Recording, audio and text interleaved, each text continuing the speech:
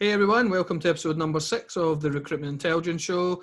My name's Robert Gillespie, and in today's episode we share some of the valuable insights we've gained from running 2 private virtual networks with some amazing people from the world of talent acquisition and HR. Hope you enjoy the show.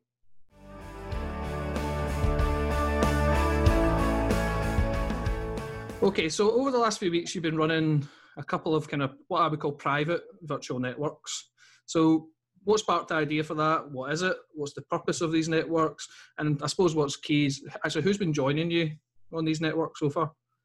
So the main purpose was, I guess, to get our client base more together. I think our view was that all of our clients, the way we're operating with our clients is pretty siloed. When we're working with client X, all we're talking about is what's going on in that organisation. And at a time like this, I thought it was good to get like-minded people together in a forum where they felt comfortable just having a chat about what's going on, what's going well, what's not going well, etc. So we launched it, and the first 2 we had was in June. So we had 2 sessions running in June, and attendees have been typically global HR directors, global talent acquisition directors, people who have HR or talent acquisition responsibility for wider than just a division or a unit, etc. So good people to have on that network. I think for me, what's the structure been? The first one was the first one, so we didn't really know how it would go as such. But I drafted an agenda for it, sent it out to the attendees ahead of it, and also gave them an opportunity to network with themselves and get to know each other a little bit ahead of all jumping onto a Zoom call. And really, we talked through a few things. The first one was really, what's on your mind at the moment? So what's keeping you up at night? What's your key priorities in the organisation? What are the things that you feel has gone well for your organisation over the last 3-4 months? What's been the main challenges, lessons learned, etc. We also shared a few bits of content, so 2 articles from Forbes, and really gave them an opportunity to read that a little bit ahead of the call, so then we could kind of discuss their perspective and get thoughts, etc. And then the last piece of the call was really just saying, okay, was it worthwhile? Which thankfully they said they quite enjoyed it. And what should the agenda be going forward? Which then really gives me homework to say, okay, if we're going to talk about these 3 topics next time, I'll do a bit of research on what those topics are, saying right now, what's going on, etc. And so again, we can come back into the discussion with a little bit of prep, so the discussion flows, well from there. How many were on the calls, actually, each of the different calls? So one group was 6 and the other was 7. And my view was any more than that, it just becomes too noisy, people talking over each other, etc. And also, to your point earlier, you want to try and create a forum where, that level of person feels comfortable, sharing ideas. So hence why we've deliberately made it kind of very focused on a private network. We're not going to be, sharing anything about it externally, just to give that, group comfort that what I'm talking about isn't being shared. And so what's been some of the key insights from that? Because as you said, there's been a good mix of different people on it, different roles, but actually I listen to call myself, but like different countries as well. So there's lots of different views. So from your side, what do you think's been some of the kind of main takeaways? I'm not going to say a list of 3 or 5, just kind of some of the kind of key highlights you think from the calls. It was interesting. We've had people on from various different countries, so US, various countries in Europe, UK, Asia, and it was interesting to see them all being at different kind of levels of the journey through COVID. We've also had people who, organisations that have got 85,000 employees and 600 employees. So again, it was good to kind of just get the different perspectives. I think the one that was consistent across all was, as an HR and a talent acquisition leader, they feel that their responsibilities have been much more varied through COVID. So almost been forced to get involved in things that they wouldn't necessarily have got involved in the past. And really just through to, I guess, the strategy being a bit short-term focused given what's going on. Some good examples. One of the people in the call talked about their global organisation do an internship at this time of year, and they've moved that completely to a virtual internship. So they've decided they want to keep that going. So the challenges then was, how do we embed our culture in that virtual internship? How do we do virtual factory tours? How do we still have check-ins with new interns that still feel good about joining that organisation through COVID? So that was one which I thought was interesting. I think there was another theme that was really about communication, and people feeling the need to communicate more, but also people needing to have more communication, because whether that the other argument or the other piece was it's a mixture now of personal communication and business. So typically when you went into a meeting with a direct report or a manager in the past, 90% of it was business, whereas through COVID, there's much more kind of blend of personal and business. Leading on from that, morale. So consistently across the two groups, a lot of people were talking about morale. So how do we keep morale high? How do we, fix any morale challenges? Because there's no doubt, people will have been concerned, will be worried about what's happening. Do I have PPE? Am I protected, etc. So that was another piece. And then the last few were around well-being. So, a lot of the team on the call talked about, we recognise the importance of well-being. We recognise that, we as organisations need to be doing something about it, but we've actually been almost forced into ensuring a well-being strategy is where it needs to be, because now coming, during this and also coming out of this, employee well-being is absolutely key. And then the last one that was interesting, I'd read an article just before it about almost the place in where the place HR will take in the business going forward. And yes, I was speaking to HR people and talent acquisition people, but the view was, and I agree, the HR could and should have a more prominent place in an organisation going forward, because I think what this has taught us, the COVID journey is, being human with people, treating people like humans is really important, and ensuring that HR have a very strong position in place in the organisation. So that was just a couple of things. I mean, we talked about a few articles. One of them was around just the impact of COVID on HR, on hiring, etc.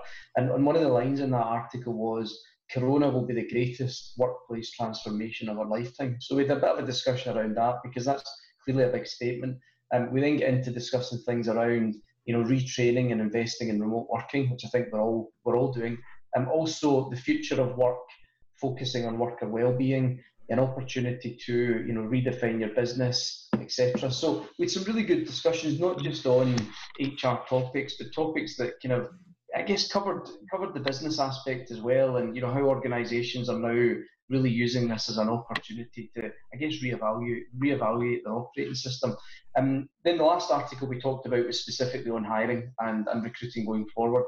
And there was a link on that article. It was thehumancodeofhiring.com.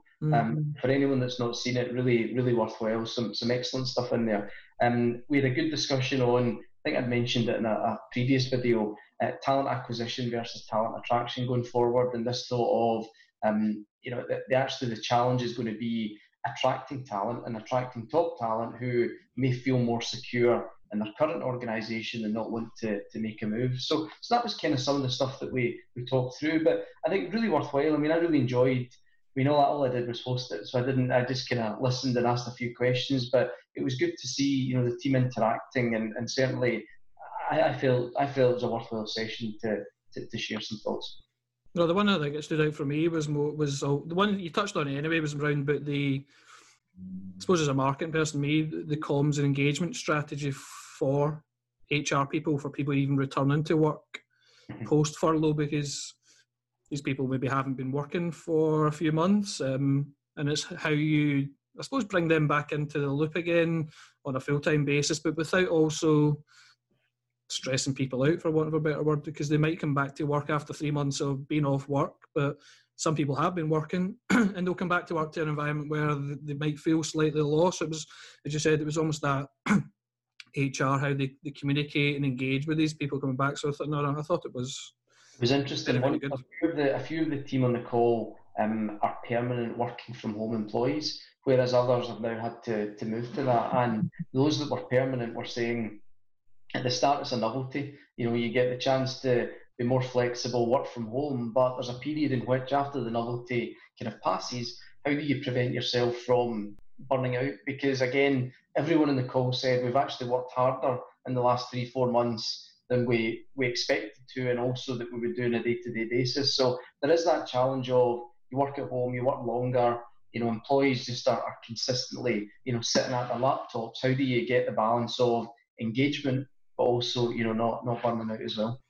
Yeah, there's also, I've read a few articles, and maybe it's companies in the States more than anywhere else I've seen, maybe just because they're louder on social media, around this working. There's been a lot of companies shouting about working from home or working from anywhere on a permanent basis now. And I know it came up in the call slightly, but I've seen it mentioned elsewhere around, are people kind of almost forgotten what it actually was like to be in an office? It's almost, I would class it as kind of recency bias or confirmation bias, almost recency bias as in they only remember the good things, what happened recently or the news. So they're almost thinking, oh, well, this is a good thing to do. But actually, I'm really interested to see what happens over the next, 6 months when people... You can go back to the office. Yeah, well, will they actually go, wait a minute, actually, we forgot about all the good things that were good about being in an office, and it's getting that balance right. I think it's going to be interesting. So two things. I mean, I think, it was someone mentioned this in social, but right now it's almost a bit of a forced situation that we're in. I mean, typically if you're working from home, you don't have family or kids running around in the background, so you've got more peace than you probably have just now.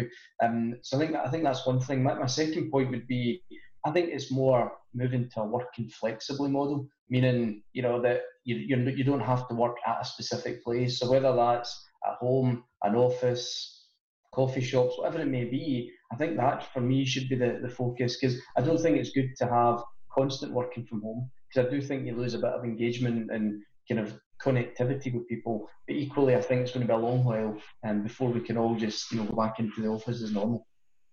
So I know, because we spoke about it, it's been really successful, the two that you've had so far. So what's the plans for this going forward, or the next steps for it? The plans for me is to keep it going as long as the audience are engaging. So, I mean, if we get to a point where at the end of one of those calls, the group says, this is rubbish and we don't want to do another one, then we won't do another one. But I think what I'm trying to do is just keep a regular monthly catch up. Only took about 45 minutes or so. What I'm going to do every quarter is then almost try and get a guest speaker and bring the groups together and have a guest speaker talk about a subject that we've probably talked about in the last couple of sessions. I'm now running, I think we're up to 4 groups a month with different teams. And what I'll try and do during August or September is bring those 4 together for one session and have that guest speaker type environment. But really, I guess the pace and I guess how the network evolves is really going to be down to the attendees. And I guess my job is to try and keep them as engaged as possible, so they want to feel that turning up for 45 minutes is worthwhile. So it's a private network. So if someone though did want to maybe join one of the other groups, because you never know, people, as you said, are busy, you can't make it all the time. But if someone was interested in joining it, best way maybe to reach out to yourself directly. Yeah, absolutely. If they just message me on LinkedIn, if they hear of this and they do fancy joining, absolutely no issue at all. Just a message on LinkedIn is perfect. As always, thanks again for your time, Gavin. I'm sure we'll catch up soon. All the best. Take care. Bye-bye.